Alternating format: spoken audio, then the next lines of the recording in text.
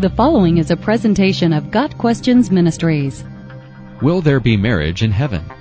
The Bible tells us, at the resurrection people will neither marry nor be given in marriage. They will be like the angels in heaven. Matthew 22 verse 30. This was Jesus' answer in response to a question concerning a woman who had been married multiple times in her life, whom she would be married to in heaven. Matthew 22 verses 23 through 28. Evidently, there will be no such thing as marriage in heaven. This does not mean that a husband and wife will no longer know each other in heaven. This also does not mean that a husband and wife could not still have a close relationship in heaven. What it does seem to indicate, though, is that a husband and wife will no longer be married in heaven. Most likely, there will be no marriage in heaven simply because there will be no need for it.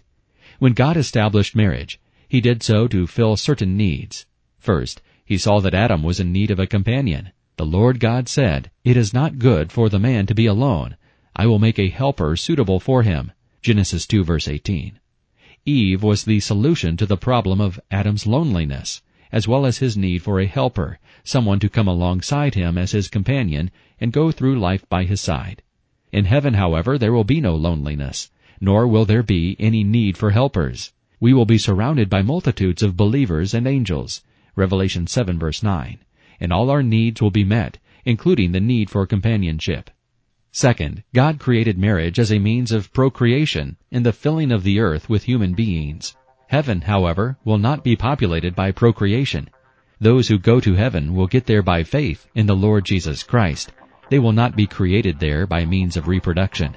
Therefore, there is no purpose for marriage in heaven, since there is no procreation or loneliness. Got Questions Ministries seeks to glorify the Lord Jesus Christ by providing biblical answers to today's questions. Online at GotQuestions.org.